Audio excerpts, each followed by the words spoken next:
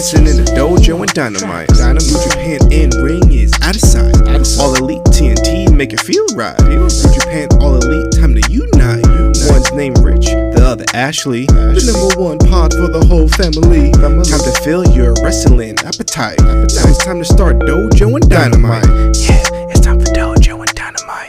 Yeah, it's time for Dojo and Dynamite.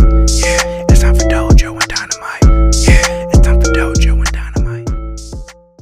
Hey guys, this is Ashley and Rich here with episode 76 of Dojo and Dynamite. It is Thursday, May 6th, and we are sorry that we missed you last week. Yeah, it just kind of fell into our laps, I guess. NFL draft was on Thursday and Friday. Fell out of our laps. It fell into our laps. Wouldn't we have recorded? No, I meant like Dontaku was Monday, Tuesday, kind of like fell into our laps to kind of like skip the week. Oh, yes. Like it was like, you had so much wrestling Monday, Tuesday, Wednesday, basically, that you might as well just wait. Because, I mean, if we recorded it Thursday, Friday, whatever it was, NFL draft, obviously, even if we got it out Saturday, Sunday, you have all this wrestling to catch up on. I don't want to listen to last week's, like, half-assed Dynamite, Yeah. So now you got a full slate. 2 big nights of Dontaku, a bunch of singles matches. We're not going to touch upon the tag matches. We'll talk about Dontaku in the order we usually do. We'll talk about Blood and Guts first, and then we will talk about Dontaku at the end. We have a couple of singles matches, ramifications potentially about the future. Yeah, a few exciting things to highlight, and we cannot wait to get there. But without further ado, like you mentioned, this was the big, highly anticipated Blood and Guts. AEW was number 1 on television last night. Yeah, it was number 1 in the demos. Are you surprised about the number, the actual figure? Obviously, as we know, you always say we're not ratings. I pay attention to the ratings. We all know we pay attention to the ratings, but it's not a ratings podcast. It's not a ratings podcast, we pay attention. But are you surprised by the figure? I thought it would be higher. I thought the total figure would be higher. I was a bit surprised, but I think, being over 1 million, I think is good. I also wonder if it's possible. I mean, we'll talk about it a little bit when we get there, but the commercials. I mean, for the people who watched on Fight, you didn't have this problem. But I mean, we got 4 commercials that were just brutal. There was a point, I think we were in picture-in-picture, and it went so long we went out of picture-in-picture because, I mean, these commercials just took you out of this match because there was so much happening. You can't follow it if it's not on the screen. Yeah, I know. I agree with you. I will say I was more engaged with this picture-in-picture throughout Blood and Guts than like a normal event because there were higher stakes involved, but it's just the ads are always distracting. So yeah, I mean, it's possible that could have taken away. And then there was an untalked about or unspoken circumstance regarding the fact that the individuals who bought tickets to go to the show, they watched the first hour on a television screen before the Blood and Guts match. And then on top of that, they had anticipated or were kind of told the match is going to be an hour long. The match is only half an hour. So, I mean, they went down there, they went down for the show, watched on a screen, sat behind a giant cage and watched 1 half-hour match. That kind of sucks. No offense. Kind of feel bad for them. Especially those who traveled. I mean, if you were in the Jacksonville area, why not just go do something on a Wednesday night, hang out with a bunch of friends, and watch some wrestling? But outside of that... Well, they got quite the spectacle in that half hour, but if that's not what you were expecting... I don't know if the bang for the buck was there. You know what I'm talking about? But nonetheless, the show itself was irrelevant. I mean, QT and Cody was important. The Fatal 4-Way tag was important. Wasn't irrelevant. It set us up for the coming weeks of Dynamite and Double or Nothing, but we were all here for Blood and Guts. I mean, the second hour is what we were all and they waiting built for. Anticipation. They built up for it. Obviously, you had Kenny Omega promo, Pac OC at some point. But we'll start Kenny Omega and Michael Nakazawa versus Eddie Kingston and Jon Moxley. And it kind of felt thrown together, but I guess if this was taped at a different time, it made sense as maybe Nakazawa was the guy that was there. Maybe the Good Brothers weren't around. You know what I'm saying? So if this was the Good Brothers were in the match, they ran out. So I mean, this is what Don this is just Callis what they got. gave them. I guess. Yeah, they wanted Kenny, and this is what they got: Kenny and Knock. I mean, it's fine. Whatever it was, the match was all right. Nakazawa isn't a terrible wrestler, and he had a unique gimmick when he was covering himself in baby oil. Yeah. But now they're kind of making him kind of like a stooge, I guess. Like he's wearing his little like sweater vest, and he's wearing like slacks, and he's wrestling in like a headgear, like like a call center mic or whatever you would call those, like a headset. I don't know. It's kind of like weird. Kind of transitioned his character into that, like as if he's not a wrestler whatsoever. That happened overnight. It feels like. Yeah, it did. He kind of just reappeared on Next thing television. you know. I mean, initially he was making the ropes slippery for Matt Sydal, and now he's like. I don't know, corporate stooge of Kenny Omega. But I mean, this match was like a C. It just was what it was. Then there was a beatdown that I kind of felt like something was going to happen. Well, I didn't know initially that this was taped. I didn't know that. So I thought that the show like flowed together seamlessly. Yeah, I thought it was live. Yeah. So I thought that the cage was like lifted in the air the way that WWE seemed to do it. So I had no idea, actually. I mean, just me being honest, I had no idea. So this kind of felt like it was live. You had a lot of people coming out. I kind of anticipated like a savior because they were hyping up Omega's opponent for the end of the evening. We were going to be announcing who Omega is facing at Double or Nothing. So I thought maybe this would be the moment where you'd kind of see Christian Cage or Brian Cage or whoever it was that was going to be challenging Kenny Omega. I just did not expect it to be Pac or Orange Cassidy. But I guess I haven't been paying attention to the rankings because, as you said, it's completely irrelevant. Adam Page plummets to the bottom because of the loss. I know he lost to Brian Cage. There's so many issues. Yes, he lost to Brian Cage, but how he went from number one to not being number one or number two, that had me extremely puzzled. And I was talking to JRJ on Twitter, and we are doing the slow build to Omega Page for the championship. It is what it is. But, I mean, can you... But... We'll jump the gun here because we're already on Omega. Let's talk about the promo, too. I mean, you might as well, right? We're in the Omega conversation. You're talking to JRJ. You're talking about Hangman Page. How the hell do you sell a pay-per-view? And we try to stay... I mean, because I'm trying to be as politically correct. I try to be as professional as possible on the podcast. I really do.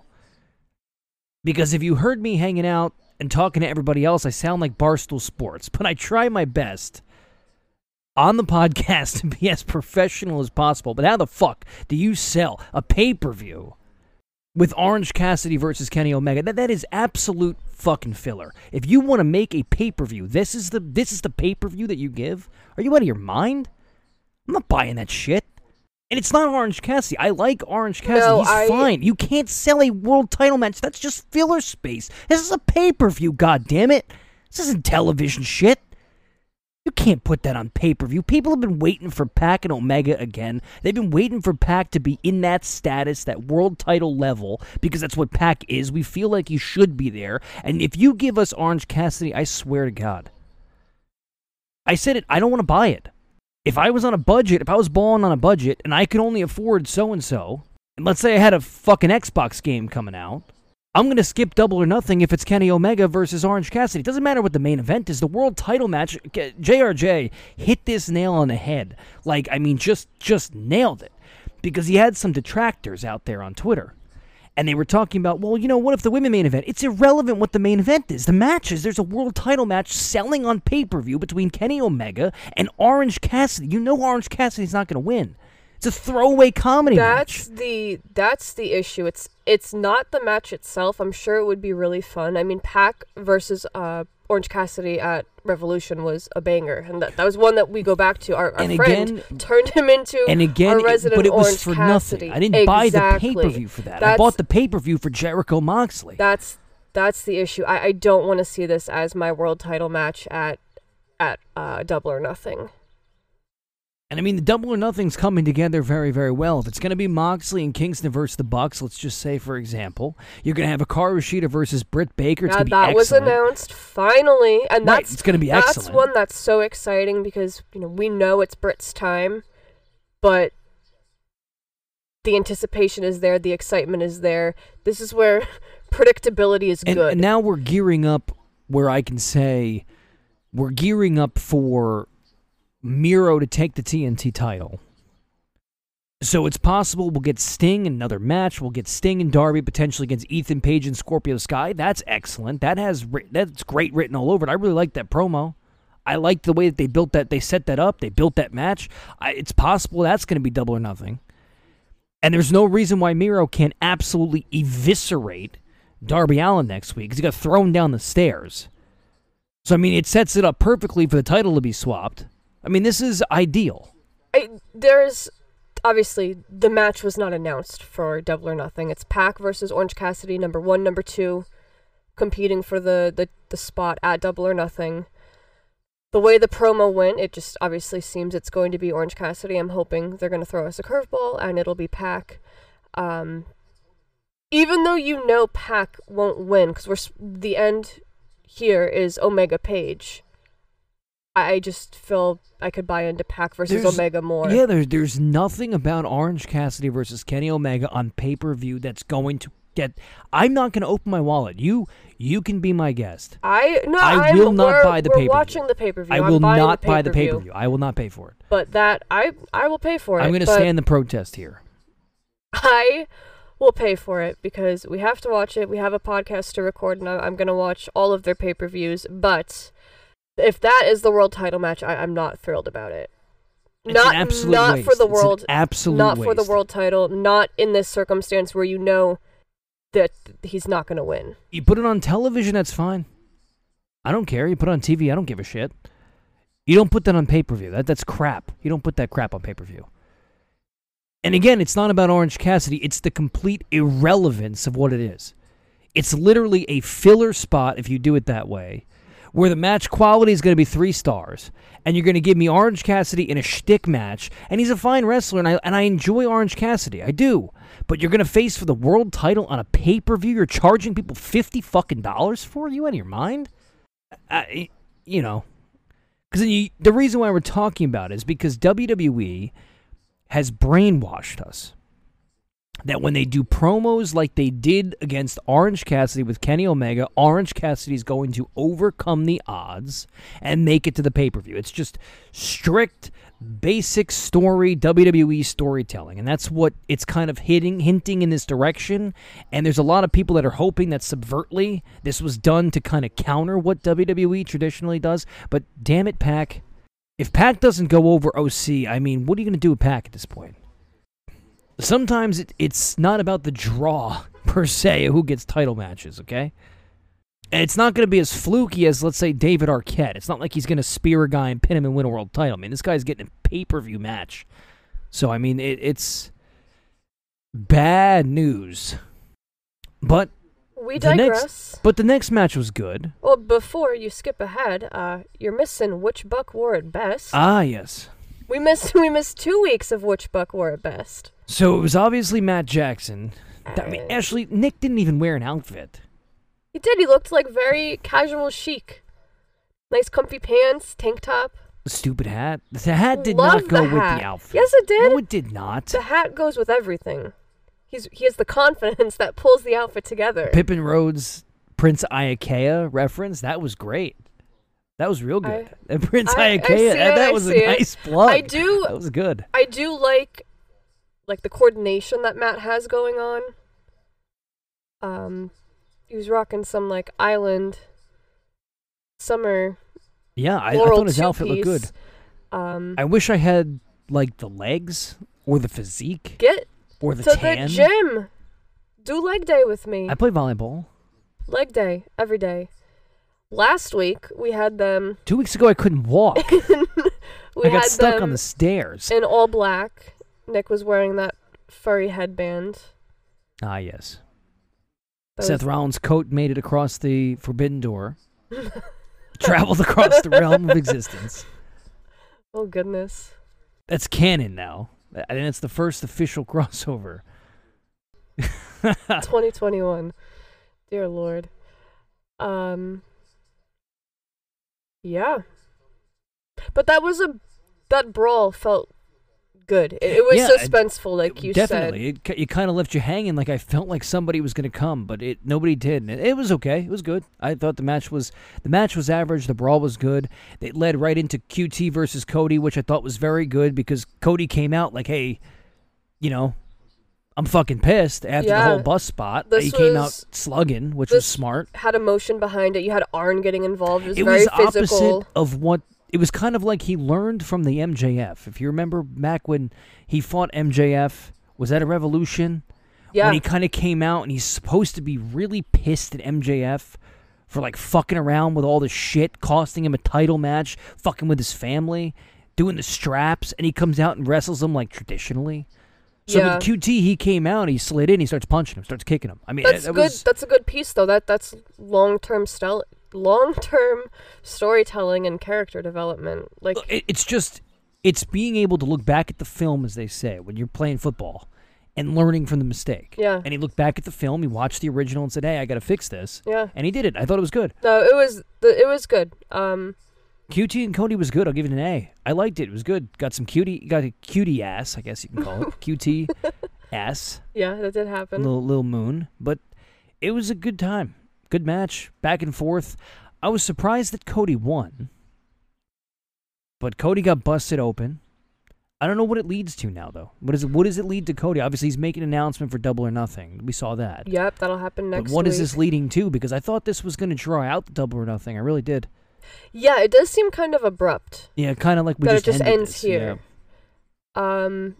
Yeah, I don't know what's to come next for him, but you're right. What does that mean for QT and his group with the loss? I don't know. What's going on with Matt Hardy?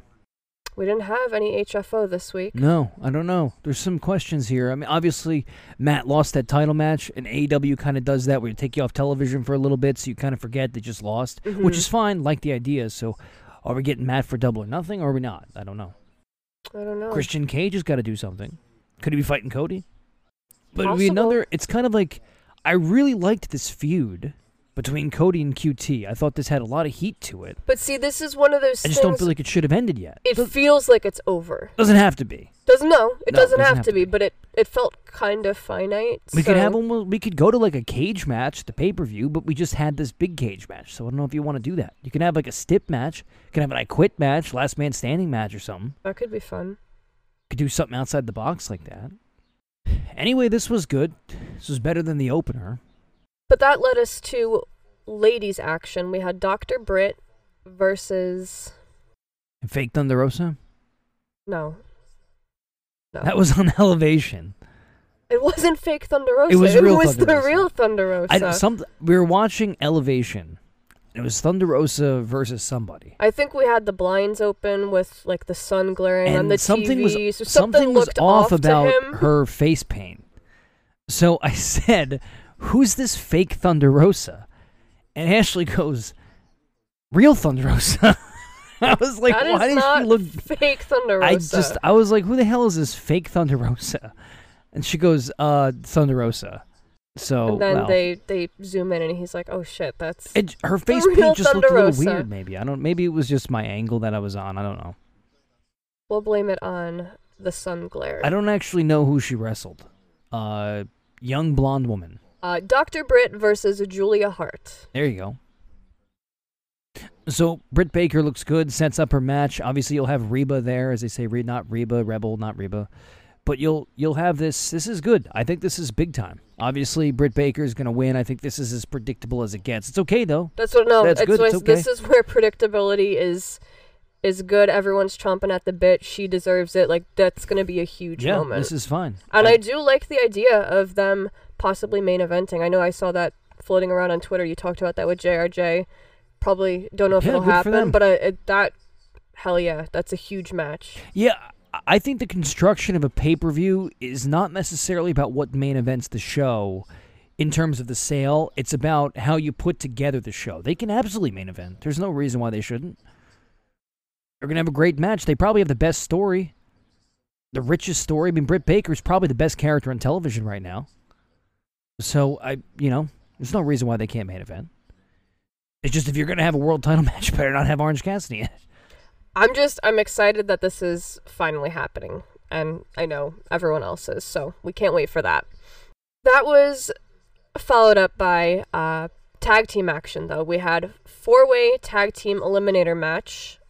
Varsity Blondes, The Acclaimed, Jurassic Express, and SCU. Winner faces the Young Bucks next week. This kind of feels abrupt also. This, yes, I didn't realize that the match was going to be next week. And I really want to care about SCU because I love them. Absolutely. But it's really hard because they put them in this spot where it just feels so short notice. We haven't built a story. It hasn't been on television enough. There hasn't been enough drama about SCU potentially losing. Could SCU just win the belts? Yeah, and I actually hope so. And it's not against the Bucks. I love the Bucks, but I hope so because I love SCU. Why not? Yeah. Let them go on a run for the... Give them one summer. One last summer, because yeah. Give them one summer where they're barely skirting by a bunch of teams and they go to All Out and lose. What's wrong with that? But how many promos have we had with this SCU story? We had the initial one that they set up. And they talk about it sometimes on commentary. And then last week they came out and addressed the Bucks and like kind of I set said, it up. You have the Bucks in the main event. You have the Bucks with Kenny Omega, and they have the World Tag Team titles. So this is what I'm trying to say, is that you don't leave room because they're the champions for other feuds that potentially could happen for the belts. And SCU wants the challenge for the belts. It's not about the Bucks, it's about the belts. So SCU says next time we lose as a tag team, we're gonna break up. So eventually, if they keep winning, they're gonna have to go after the belts. That's the Bucks. Maybe it would be a better story if we had like them versus another tag team that had the championships.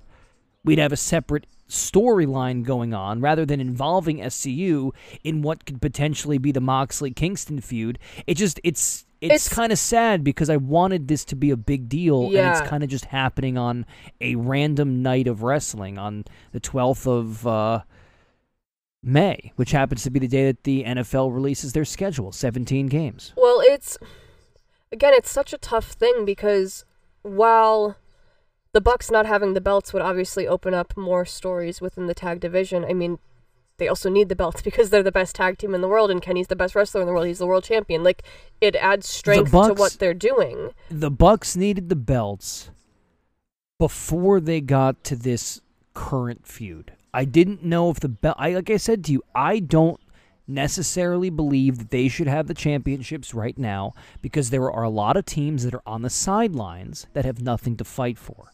And you can build up other stories at Double or Nothing between these teams. No, I don't disagree for the sake of the tag division. But the match itself seems abrupt. And now it's like, well, what's going to happen? SCU loses, they're done. SCU loses, they're done, and that's really sad. Because I just don't feel like I got the emotional pull that I wanted to have. That if they're actually going to end, and let's say Daniel stops wrestling, I don't know if I'm ready for it, but if this is how it's going to happen, I wish they would have at least drawn it out. I mean, I feel like SCU's garnered the respect to have that at least. If legitimately Christopher Daniels is not going to wrestle anymore, couldn't you give him a respect of letting him go on a pay-per-view? Couldn't you have given him a respect of letting him go on one more tag run? I don't know. But it isn't just a random night of wrestling, like you said. Next week we have Yuji Nagata returning to TNT. We've got Jon Moxley versus Nagata for the IWGP Which is also, US Heavyweight Championship. I'm pumped. But it's also like eating up the idea that SCU could potentially be done because Yuji Nagata's star power and excitement has kind of overwhelmed that. So I just think it's a weird spot for SCU, that's all. It shouldn't take away from Yuji Nagata. Yuji Nagata versus Moxley is going to be fantastic. That's great. That's awesome. I'm treating this like one of those special Dynamite events, like a Blood and Guts or like a Beach Break or whatever the hell we had. It feels like it. We got a lot of title matches. I don't think anybody's going to change hands. Darby. Oh, yes, that's right. I was thinking that Shida was defending. It was my fault. Yeah, Darby's going to lose. I don't think Shida's been announced for a I don't match. know why I thought it was her. I don't know. I saw a bunch. I don't know what it is. Ignore me. It's okay. No. But big lineup next week. Yeah, and I do hope that Miro does win. Miro looked good. Good Yeah, promo so Miro that's- cut. I yeah, thought it we was had a good. little The Miro line that I really promo. liked was that, the guy is not afraid of dying, or he's not, whatever it was, and Miro was like, well, I'm not afraid to kill. I thought that was great. That was great. That was awesome. Do you think, and we kind of talked about this a couple weeks ago, do you think it's going to be a match, or is this just going to be a burial, like with Mr. Brody Lee? I would book it like Brody and Cody, Yeah. Because Just he fucking got his squash ass him. kicked. They just fought Ethan Page and Scorpio Sky by himself, and he got thrown down the stairs. It's time. Miro can win. Yeah. Miro can do it. Just kick his ass. That's just what's set up for. It's perfect. Just kick his ass. But, like, he literally got thrown down the stairs. Like, you need to be beat up. This has to be. Well, in wrestling, stairs are very dangerous. How many times has Mick Foley taken that bump? And it's very dangerous, Ashley. You know that. Writes you off television for a long time. That's with what, that. no, that's what I'm saying. Like, Stairs are very dangerous. but you like that promo, too, with Scorpio Sky and Ethan I did. Page. I thought it was good, yeah. Yeah. Some people thought it was bad. I mean, our friend just does not like Scorpio Sky. I don't understand why. I don't know. I don't I know. love Scorpio Sky. Yeah, Ethan Page and Scorpio Sky, like I said, it didn't make sense because Ethan Page was new. Like, the story they were kind of saying before was I know, like... we weren't Right, loving it, was but like it's... Ethan Page was this guy who was underappreciated, and he's teaming up with Scorpio Sky, who's underappreciated. But that's not what it is. Ethan Page is brand new, so it kind of odd. It's the pairing is coming together though. Like we said, they're very fashionable. They've got these attitudes. It's working. It's growing on me. And Ethan Page is fit right in. Yeah. He's come in here and he's with Scorpio Sky, and like we've only seen him a couple times, but he feels like he's been here. Feels like he belongs. He doesn't in feel AEW. like the new guy. No, he doesn't Yeah. feel like that. Like Ricky Starks came in, felt like he belonged here. It's the same thing. But it was a quick first hour, 15 minutes of the show. This brings us to the main event of the evening, which was Blood and Guts. Now, I remember we talked about how the second hour was supposed to be dedicated to Blood and Guts solely. And I was irritated at how long the Kenny promo was taking, because it's 9:10, then it's 9:14. I'm like, you're cutting into this main event. And then it starts. And you're like, did you want them to go a full hour? Like with the amount of blood that's occurring and like the brutal beatdown. Yeah. I think it ended up actually being a nice amount of time for the match itself. A lot of blood. A lot of blood. Not enough guts. It's all right. Not enough Listen. guts, Ash. Not enough guts. A lot of blood. Not enough guts. Too much blood. Not too much blood. No, but no. No, never too much blood. But it was too much blood in ratio to guts. It was like 100% blood, 0 guts. I don't. Scale was out of whack. Blood, no guts. It was like blood, no guts. Yeah. But what a match. I mean, Impact would show you guts. Impact kills people on television. Ali got murdered. And so did like somebody else got forget. shot too. Didn't like somebody else just get shot Was in it the Ethan wedding? Page? No, he fought himself as a karate man. Oh. I don't know. I don't There's know a- what's going on. Impact ELP's has going to lost be on itself. Impact tonight. Yeah, tonight. I'm pretty stoked. We'll have to catch up on that. But Blood and Guts was quite the spectacle. I loved the contrast of the white and black gear. I thought everyone looked excellent. And what a win for the Pinnacle. Yeah, so I want to kind of make a mention about the Blood and Guts, that this reminded me very much of like the WCW matches, which was faction warfare, fighting, slugging each other out, was like, 4 horsemen kind of stuff.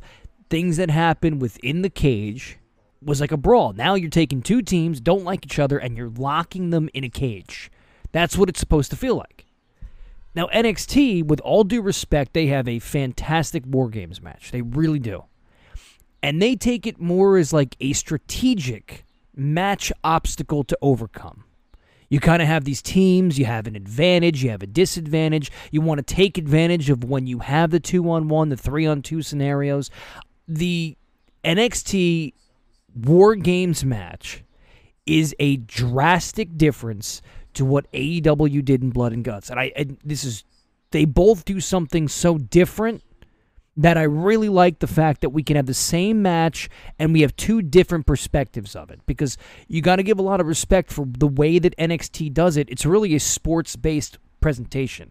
It's like this advantage to calculate against this big cage and this big fight, and I like that. I like the way that they do it. This one was two hungry teams locked in a brutal cage. They tore the ring apart. They tore the cage apart. They bled all over the place.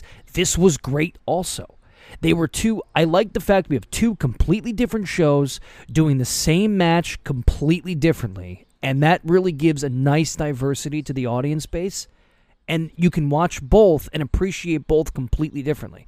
I like when you do that, so you don't have to kind of not rip off somebody else. I don't mean it that way, but you're not watching the same thing on both sides with different people. It was two completely different things. So I didn't really know what to expect going into this, but I really enjoyed what they gave us. I thought it was great. A lot of blood spots, a lot of really good spots. I thought Shawn Spears looked good in this match. Sammy Guevara was the star. Sammy's obviously the star. He was the king. We knew this was coming. I thought it was nice that Dax started. I thought this was really good. Everybody had a lot of time. It was sloppy, but as you had said, you were okay with it? I think this is the type of match where sloppy, so to speak, works, because they're slipping over the ring. They're like literally fighting for their lives in there. So I think it's better that the movements are not as precise and... Right, which again is the exact opposite of what NXT's is, which I think is just a really good thing for wrestling. You have two complete, diverse matches. I've never watched an NXT War Games, so I don't NXT always felt like they were trying to take advantage of the rules. They have a very strict... when you start the NXT War Games, they always show you the rules of the match. Mm-hmm. And it's kind of like you have an advantage. You have, which individuals coming out at which time, and you want to take advantage of it because you got the 2-on-1s, you got the 3-on-2s, you can't make pinfalls at that time. You can't have that. So I really like the way that NXT's presentation is. It's very, very good because you kind of start to tie that realism into the match, that they're not only are they trying to survive the cage, they're calculating and they're tactical amongst each other. This is literally prison warfare. No, this That's why was they wore prison outfits. Gritty, reckless abandon, and I liked that. This is how if I was wrestling this match, this is how I would have done it. Yeah. Because it's a little easier to tell a story this way, and I don't mean it's lazy. It's not that. It's fun. No. And the audience likes it. And I don't mean sloppy in a disrespectful way. It's you're slugging each other with chairs, and you're bleeding, and you're back and forth. And this cage was monstrous, huge, and it was a great match. It was a great match, and you had, there was some spots. I just popped in my head as I was about to talk about Jericho. The Wardlow spot just didn't make any sense, and Big Money Wardlow plug. When Hager ran at him and he tried to pick him up, even though he was surrounded by Inner Circle guys, that was a friend of ours kind of said to me, that just kind of looks like the inexperience of Wardlow trying to get a spot in, maybe not thinking clearly about what the surrounding circumstances were. That was a bad spot because he kind of whiffed on it. He dropped him. They picked him up and they tried to get back in the same spot. That was the only bad spot, faux pas, you can say. But the commercials were fucking brutal. I know. And for those who didn't watch it on TNT, there were picture-in-pictures, about 3 or 4 of them. There was one where, like you said, it went to a straight-up commercial break. There was one that was so long, it left the picture-in-picture, just went to commercial because it was going for so long.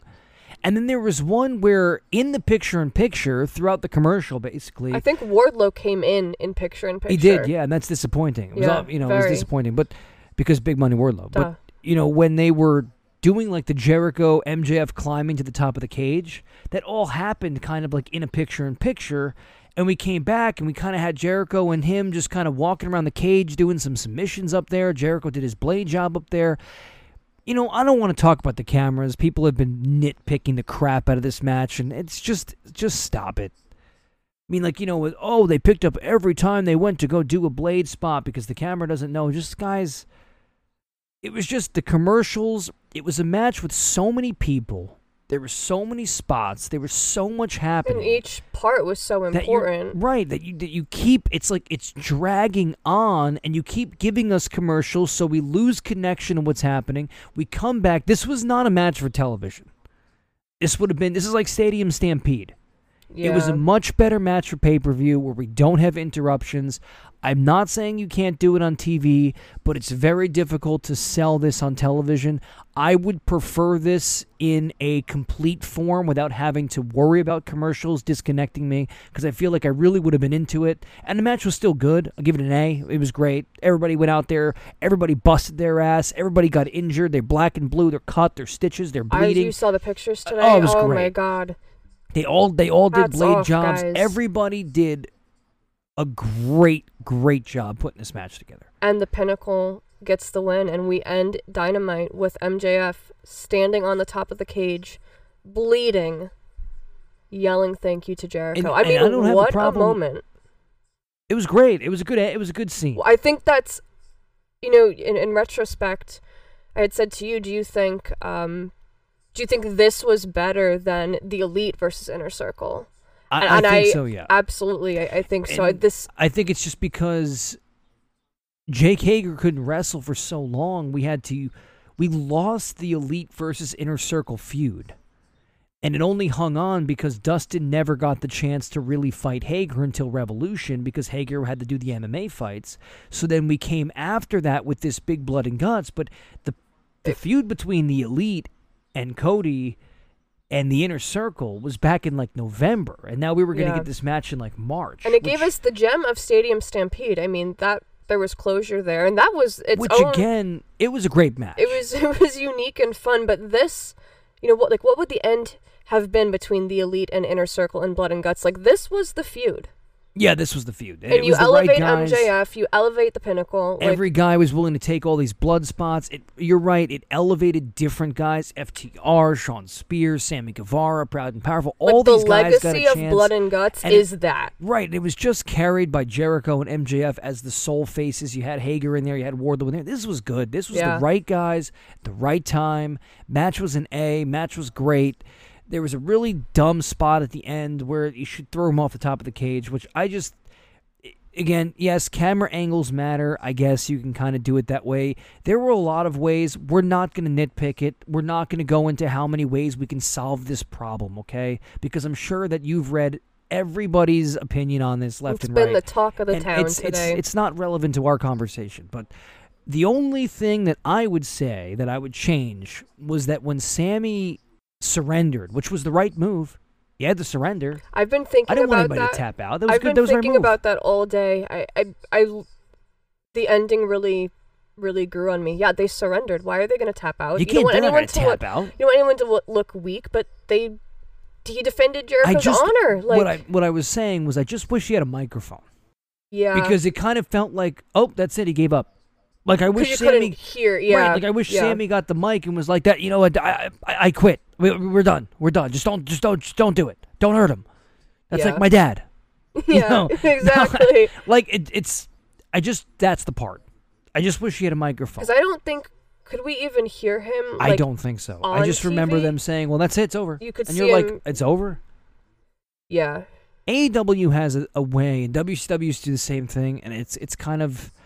WWE's done it too. Don't get me wrong, but they do these huge spots. They get all these massive builds, and they just kind of end flat. And I think when you look in hindsight, it's all learning experience. And we used to criticize the camera angles a lot. If anybody recalls, we talked about the camera angles being a problem way back in the beginning of Dojo and Dynamite, and we said they'd get better because more experience they get better. Well, now we're 2 years in. 1.5 years in, and we're still kind of giving you shitty camera angles. So, I mean, at some point, either we got to fire this fucking crew, or we got to figure something out, because we're still doing the same crap. It's been over 1.5 years, and we're still giving you the same bad angles. So that's a side conversation again, like we said. But in this instance, you learn from next time we'll get you a microphone. Next time maybe we'll push Jericho off the stage or something where we don't actually see him hit the pad. We won't zoom in on him hitting the pad type of thing. And it's It's that kind of stuff, you know. It's the things that, you know, you build up to these huge events and then they kind of end flat, because I thought the match was really, really good.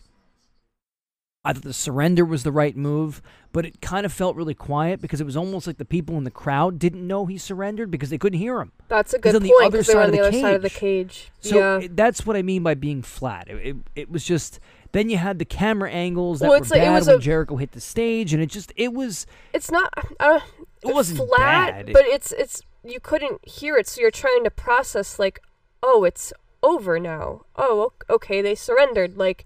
You had to kind of sit back and let it sink in. It just didn't feel as big as the feud and the whole match up to the end. It was like this crescendo kind of goes flat.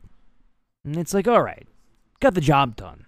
No, it definitely got the job done. And then I loved the ending image of MJF on top of the cage. Match through Sammy surrendering, just give a microphone, but match through Sammy surrenders an A. Throwing Jericho off the cage and all the other, it's like a C. But nonetheless, the match was an A. The whole from top down was great. Match was awesome. I really enjoyed it. Definitely lived up to the hype. I'm so excited it actually happened. That it's great that everybody's kind of like, hey, you know what? Got a great rating, 1.1, 1.09, whatever. Got a great rating. 1.1. We round up. So, great rating, and everyone's speculating what's going to be the next one. And that's great, because you got this giant cage that you built. You got, not Brian Cage, giant cage. And it's exciting to see who's going to be next, and I think that's great. That's awesome. That's like that feeling of like palpability of, I really liked this match. I want to see more of it. I hope it's an annual process, and I'm excited to see who's in it next. I was talking to one of my friends who was a little nervous throughout the match because of all the blood and the brutality. No guts though. And I'm like, she didn't say guts. I'm sitting here just literally smiling at the television throughout the whole duration, because I don't know, I loved it. But she didn't say guts. All blood, more guts next time. But very cool. What a Dynamite, what a show, and I'm sure we'll be talking about that match for a very, very long time. But now that brings us to the Dontaku coverage, New Japan. So we had 2 nights. I know you said we won't go step by step through the whole thing. There were 4 matches specifically that you wanted to talk about. Yeah, there were 4 matches. I enjoyed all of them. I don't like to talk about the big multi-man tags. There were 4 matches, though. Yeah, I want to take a quick moment here before we get into that. Just wanted to ask really quick before we get into the Dontaku coverage. How would you guys prefer us to cover New Japan? Because, as Rich just mentioned, you have these events where there's these multi-man matches. They're entertaining, but they're somewhat irrelevant. They're not always progressing the story. So, like, what do you want from us in terms of New Japan coverage? Like, do you guys want us to talk about every match? You want us to talk about, there was like a Master Wato match, tag team, like that kind of stuff I'm asking. Like, they're kind of irrelevant. There's not singles competition. Like, we'll talk about tag matches, of course, but it's what do you guys want? You want us to do a full breakdown from top down? Yeah, because in the interest of time, we also try to not go on too long. We don't want to hold anyone too long in these episodes, but we haven't had a lot of New Japan coverage recently, so let us know, fan participation, what you want to hear going forward. But for today, we're going to kind of ignore the multi-man tag matches. We're going to talk about what we liked in the singles matches. Yes. So first up, we had Tanga Loa versus Zack Sabre Jr. So I put this on there because I really thought, Zack Sabre Jr. looks a lot better. I think he's in great shape. He's probably in the best shape he's ever been in. I thought he looked good. As much as he's always kind of been Zack Sabre Jr. all wiggly. I thought he looked very good, but Tanga Loa's in the best shape of his life. Dude. Tanga Loa went one-on-one with Zack Sabre Jr. I thought this match was really good. I actually enjoyed it. Because some people don't like Tanga Loa as a singles wrestler. I thought this was great. I really thought this was good. Obviously, you had Tama versus Taichi in a ladder match, so you can't do too much. You don't want, because truthfully, when you're building a card as a wrestler, you don't want to take away from somebody else's moment, especially in a feud or in a tag team. Like, Tama's going to have this ladder match. I don't want to go in there and take away from what these guys are about to do. They're sacrificing themselves. They're putting their bodies on the line, having a, because Tama takes big bumps every time he goes out there. He's a madman. We love him. Right, so I thought this match was really, really good. I thought Tonga Loa looked fantastic as a singles wrestler here. Obviously, Zack Sabre Jr., they meshed well. Big guy, big moves. Zack Sabre Jr. trying to counter what he could counter. Tonga Loa, a lot of groundwork he used in this match. I thought this match was good. No, I enjoyed it. I thought that I wanted to come out here and praise Tonga Loa's singles work with Zack Sabre Jr. I thought the match was good. Absolutely. I thought Loa really shined here. Him being the muscle of God. Like you said, he was very physical and using his weight against Zack Sabre Jr. I thought he really shined here. Tama in the ladder match, that was so fun, so unique for New Japan. You don't have right. We had mentioned Manhattan matches. Mayhem, and we talked about the ladder match he had against the Briscoes, and it was a very similar spot to what Tama took against the Briscoes, which was the top of the ladder table bump. And Tom was willing to take crazy bumps. I mean, the guy's wild. But the match was really good. It had a lot of interference on the outside, a lot longer than I anticipated it to be. I thought it was very unique for New Japan, but it was very fun. I just can't wrap my head around the door tables that they look like doors. They look like doors. They're so skinny. I just can't he's about the damn metal workings under the table. There's more metal than there is wood. It's so interesting to me, but but I really enjoyed both of these. I was so proud of my God. Tag team wrestlers and singles action is what I live for, and I thought they both kicked ass. But Zack Sabre Jr. comes running out. Jado doesn't do shit. Like, what are you doing, Jado? Get your fucking ass in the ring. I know, Tama lost. We lost Iron Fingers. Damn it. But Metal Michael had asked a question of, do we think God could have a viable singles career? And yeah. I do. Absolutely. I do. I would like, this is not against Tonga Loa. I would like Tonga Loa to have more opportunity to cut some solo work promos. Because I think that Tonga Loa is a very talented singles wrestler. I like the way he uses his size in conjunction in the match. I liked the match with Zack Sabre Jr. There's no reason why he couldn't be fighting for the U.S. heavyweight title or the open weight title. Those make sense. There's no reason why he can't compete for those. So when you kind of look at Tonga Loa, Tama Tonga, same way. Tama's a lot of bark. He's got fight. Tonga's a lot of fight. Tama's got fight, but... He does. That's not what I mean. But it's... I want to see them balance it better, too. Like, Tom is obviously the complete package here. He can talk the talk and walk the walk.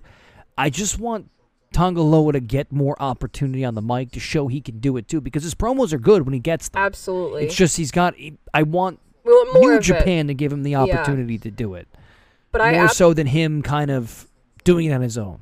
But I absolutely think they have a future in singles competition. I mean, they've done everything in the tag division. It also took him way too long to get a damn pro wrestling tee store, Tonga Loa. I know. Get your shit together. People are selling merchandise. You think people don't want Tonga Loa merchandise? Get the fuck out of here. He's on there now. I gotta get my Tonga Loa shirt. You bought candles from Tonga Loa. I did. I liked them. They're very good. Loa's doing his thing. I like that. That's good. Get out there and market your shit. But they've done everything in the tag division. So I think a singles run for both of them makes sense. And you can always go back. Yeah, Tama Tonga. I want in the open weight division, world title run. Tama. U.S. heavyweight division is really where I think Tama Tonga kind of plays well. It's a nice, diverse crowd. He can wrestle a lot of guys from America. Obviously, Moxley's currently there, but he tangles it up really well with the way he cuts promos. Where if the U.S. heavyweight title is supposed to be targeted more toward American audiences, Tama Tonga is best suited for that. Tonga Loa would be best suited for that open weight title because it gives him an opportunity to work with everybody and a variety of individuals, using his power in some, using his quickness. Imagine Loa and Shingo. Right. They'd I mean, tear it up. it's that's the right spot for him, I think, because the matches that they would give you, and I think the goal of New Japan now with Jay White and Tanahashi, with those guys winning the open weight title, was to build the open weight title up. Because of the fact that the IC title's gone.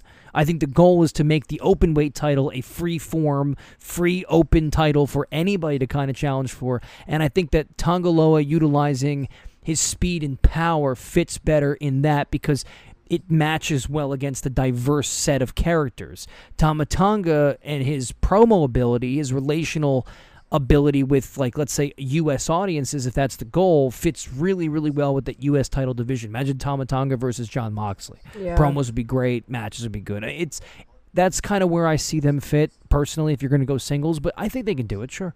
Absolutely. And I really like that New Japan's roster's small enough that you see a lot of the guys a lot, and they diversify, they create tag teams together, so they go into different stories. It's different. Even though it's the same, it's different, and that's what I like. It's intimate. You know everybody. You cheer for everybody. You just sit back and enjoy. You don't want the rosters to get too big, and I enjoy what New Japan's doing. Yeah. No, overall, I really enjoyed both nights of Dontaku. There's something that I just find so relaxing about New Japan. Like, it's just a source of comfort, just kind of hanging out, kicking back, watching the show. So it was nice to get back in the groove with these two events. But another match you wanted to touch on, which you already mentioned, Jay White versus Tanahashi for the Never Openweight Championship. Yeah, I mean, Tanahashi and Jay White have great chemistry. They work very, very well together. Chemistry. I love their ab-offs that they're having. They had an ab-off, and the next night they had another ab-off, and Taguchi was involved. Dude, Taguchi 2021. That's the train that I'm on right now. So, I mean, this match was good. It's not about the details. It's a long match. It was the main event of the night. They're building the openweight title. It's Tanahashi. It's Jay White. Jay White regains gold. Ask for more. No complaints. Jay White regains gold on Bullet Club Day, nonetheless. It's the right move. And then we roll right into the next night, 45-minute Shingo Takagi versus Will Ospreay match. Oh, I loved it. I mean, well, it's Shingo and Ospreay. I mean, what more can be said? But it was long. See, we didn't watch it live. I watched it the following evening, so I had seen spoilers, unfortunately, and knew the length of the match, so I buckled up, knew what I was up against. But I enjoyed it. I absolutely love Shingo Takagi. Yeah, and Ospreay and Shingo, they never disappoint. Never. I don't think this match disappointed. Did I expect it? I guess like I always say about Dynamite, when I kind of know the result, it's tough to invest. And there really wasn't, you hoped, obviously, because you're like Shingo, sure. But there really wasn't going to be a chance that Will Ospreay was losing this belt here. So it kind of took that part away. It wasn't as good, and it was still great, but it wasn't the same feeling when you had the Super Junior tournament finals. Yeah. It wasn't quite the same, but it was still a great match. I'm really glad that Shingo Takagi's in the main event. I'm really glad that Will Ospreay's in the main event. You have legitimate contenders. You have guys that challenge sometimes, like Ishii, and you have Suzuki. You have Shingo Takagi now. You have Ospreay. You have Sonata. You have Naito. You have Ibushi. You have Okada. You have Tanahashi. You have Jay White. And Tama. Evil. We're putting Tama and Evil. in the heavyweight And we have now division. created a complete diverse main event where before, 2 years ago in 2019, there were 4 guys. Yeah. And now you have 10 guys. And I think it's a very diverse and complete roster. They've done a very, very nice job of doing this. And I'm glad that the open weight title is kind of getting some love now, because you can have diversity there, where you can have Zack Sabre Jr., you can have Taichi wrestling guys like Sonata, wrestling guys like Okada, like Tanahashi, and you can have that springboard, that kind of cross-platform, and no longer do you have these very strict restrictions regarding, I said strict restrictions is the same thing. Like, I meant, like, these strict divisions. Yeah. of kind of where these guys are falling into, and I think this is very good. This is great for them. I think that's one thing that, like, on a positive note, the pandemic kind of helped with. Yeah, and the belts are moving. They're going to different people. They're creating new stories. They're building new drama. The they're giving new Empire is like opportunity. the baddest thing in New Japan right now. New Japan right now is really good. Yeah. And I think people are sleeping on them because there's not enough attention on Twitter. There's not enough I'm seeing on my feed about this, and it's really, really good right now. We need to be better with our coverage. But that's why we asked what they wanted. Yes, let us know, guys.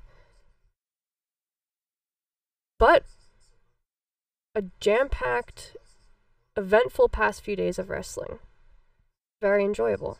Let us know what you guys thought, what you liked, what you didn't, and anything else you want to talk about. We are at Dojo and Dynamite on Twitter, at Dojo and Dynamite on Instagram, dojoanddynamite@gmail.com. And with that, thank you guys so much for listening as always. Hope you're doing well, staying safe, wearing your masks, and enjoying life. We'll be back later this week, or later next week, with another episode. Thanks, guys.